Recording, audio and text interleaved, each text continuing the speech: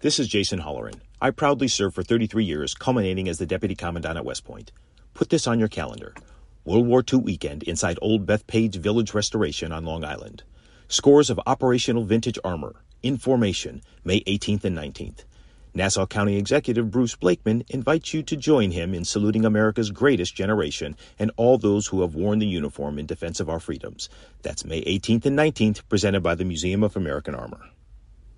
Let's take that break. Recap of the day's biggest stories. It's John Catsimatidis and Cats at Night on 77 WABC. Welcome back to the John Catsimatidis Cats at Night show. On the line for us right now is Hank Shenkoff. He's the president of Shenkoff Communications, a strategic communications company.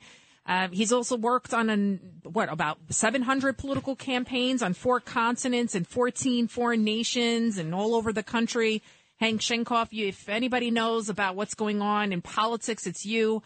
It seems like there's a war in the Democratic Party, and while I'm enjoying it, I do feel bad for us as in the state, in New York, and in the country.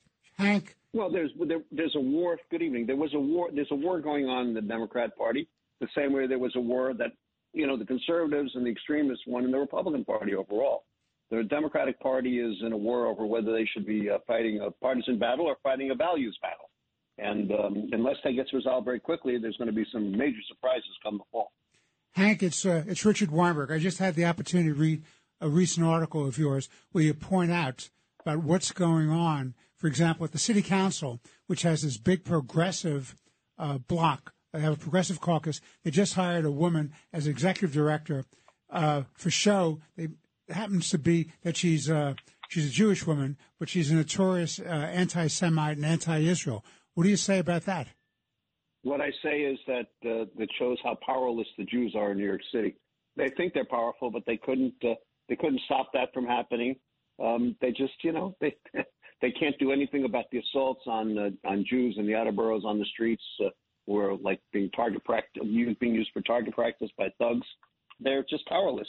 And it tells you also how much that power has declined, if there ever was one. Jews are confusing the notion of influence with power. Influence gets you on the phone with someone. Power forces someone to occur. Hank, this is Craig Eaton. I was happy to hear you were going to be on today because you really are a legend and one of the smartest political consultants out there. And we've been working together for over 20 years.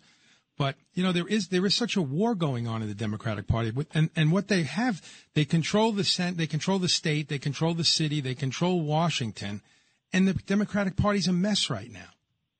It's a mess because it's a mess in Washington. In New York, frankly, the Democrats are in pretty good shape. I'm a believer in two-party government, as you know, Craig. So, and I'm also a great believer in public sector unions, regardless of what some may think. And we had a much better time when the houses were split, when the Democrats controlled the Assembly and the Republicans controlled the Senate. We did get a lot more done on an overall basis, besides being a check-cashing machine for political campaigns. That being said, the war is a significant one. In New York State, it's not as pronounced because you have such a large margin of Democrats in both the Senate and the Assembly. But I suspect that with the loss of most of Long Island, I would guess, and probably the loss of a couple other places in the state, that the Senate number will go down by 10, although the Republicans will still be at a great disadvantage in the Senate. And the problem the Assembly Democrats face is not Republicans so much as it's the Democratic Socialists who are, in order to be the nominee of the Democratic Socialists or get their endorsement, you have to pledge not to visit the state of Israel, which should tell you how bad they are, and why anybody would want them around is an extraordinary thing. Hank Shenkoff, I never thought I'd say this, but I actually agree with Hillary Clinton. Her recent statement, she said if the Democratic Party doesn't want to experience a bloodbath in the upcoming elections, they need to stop focusing on these radical social issues like transgenderism and all these other ideologies. Do you agree? Because I feel like that's a hill that they shouldn't die on, because my friends, I live in New York, most of them are Democrats.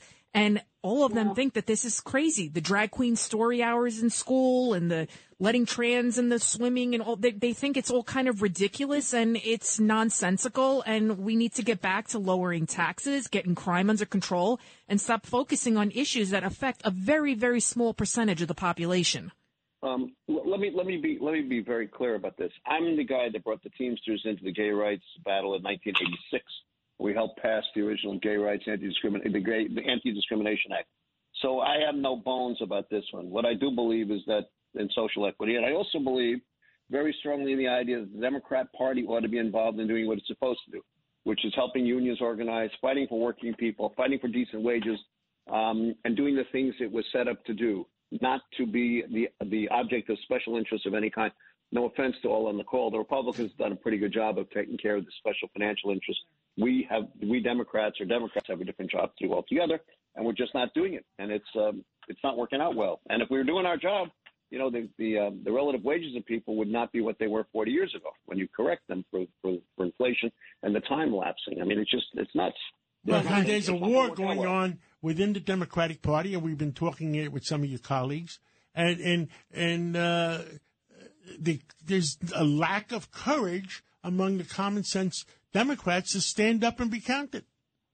Well, the late Jack Newfield, who's certainly a very well-known reporter and author, once said to me, he said, Hank, you know, the Democrats are not going to do very well until they begin to understand the crime issue and take control of it and do something about it, you know. But the last guy that understood the crime issue who was a Democrat was a fellow named William Jefferson Clinton, who I worked for, and who put the assault weapons ban in place and the crime bill, which in some ways was bad public policy, in other ways was not. But he dealt with the moment. At least he began to understand. He was a Southern Democrat, and that gave him an extraordinary advantage. We can't have many Southern Democrats anymore in positions of power because there are no Democrats left in the South. Those states tend to vote overall to the right, and I think that's going to continue after when the Democrats get the shellacking that they're likely to get come the fall of 2022. Hank, what do you think about this alliance between the Democratic Socialists and the Working Families Party to go after incumbents in the state legislature this fall? Well, look, first of all, they should have the courtesy to stop calling themselves the Working Families Party.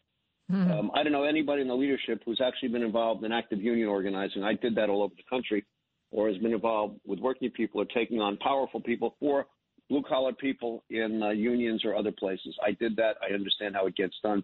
What I do see is a bunch of elites generally who are taking something called the Working Families Party, which used to be union-driven, and using it for their own good. The DSA people that we meet, I don't know how many of them ever put a callus on their hands. And I resent the fact that they're talking for people like me who grew up putting calluses on our hands, who dropped out of school and had to build lives and somehow build lives afterwards. So I think any Democrat, any centrist Democrat who's a normal Democrat who doesn't resent them for their behavior is kind of crazy, you know? Hank Shenkoff, we had Mayor Adams on yesterday. We also had one of his top advisors on, Reverend Cockfield. And Reverend Cockfield was very outspoken that they're sick and tired of, especially the black community, of all the criminals that are just getting out over and over. The 21-year-old standout basketball college star he was home on break. Darius Lee shot once in the chest. It looks like he was an innocent bystander. It was a gang shooting. If you had Eric Adams' ear, if you could give him some advice on what he could do to turn the tide, because, I mean, he is saying all the right things, but Albany is not budging. They're not listening when it comes to this bail reform law. What advice would you give Mayor Adams to really kind of put his foot on their neck to make a difference? Well, listen, the problem, Mayor Adams inherited some problems that he can't do anything about. Forgetting Albany for a second, you have a city council that passed something called the Diaphragm Compression Bill. What that does is it makes it a crime and with a heavy fine for a police officer to put reasonable strength during the course of an arrest on the body, on the chest, from the area below the sternum to the belly. That's really quite extraordinary. You know, I have some experience with doing these things. So let me tell you that I have never met anybody when they're being arrested who says, please take me to jail. I love it. Policing is a contact sport. And the trick is to ensure when you have the kind of police force we do, which is the best in the country and the oldest in the country and among the best in the world, we have a kind of police force that we have is to permit them to do their work and to understand that those who do things wrong will somehow be punished, and they are. But to try to tell police officers that they will lose their pensions potentially, they will lose their livelihood, they will be fined $25,000, and they will be convicted of a misdemeanor for using reasonable force during the course of an arrest is idiotic. The council passed that bill. And it tells you, it gives the message to a police officer, stand down, look the other way, don't get engaged. And so much for public safety and law and order. Don't take any risks. I have never seen a politician run into a burning building or run into a gun battle. I've never heard a politician answer a radio call that says shots fired and suddenly zoom his car to get there. It takes a special kind of person to be able to do that kind of work and to do it consistently and well without getting into trouble over a 20-year period. We have the most amazing police officers in the country, without question. And they're being handcuffed. And Right? And the profession, well, it's not just being handcuffed. The profession is being destroyed. Yes. It took years to bring that profession up to the level it was before the tragic murder of George Floyd. And now that's been used as an excuse to destroy a lot of what we have in New York. And, the facts are that when you look at the number of encounters between police officers, New York City police officers, and non-police officers on a regular basis, we have extraordinarily low number of confrontations. There's a reason. We have the best trained people. What we've done is we punish them because the left has an agenda. Part of that is disable the police.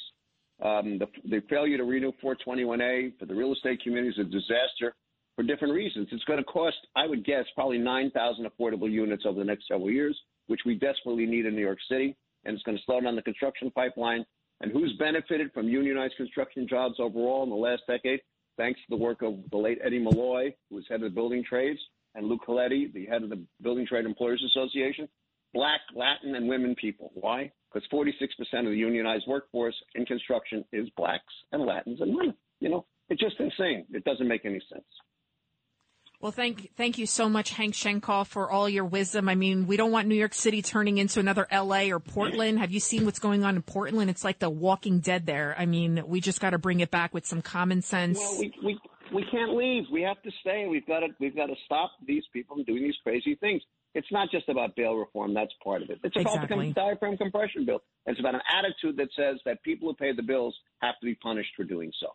And the punishing of success. Thank you so much, Hank Shenkoff. Thank you, Hank. And tell all our brothers and our friends to, stand up and be counted. I will. I promise you.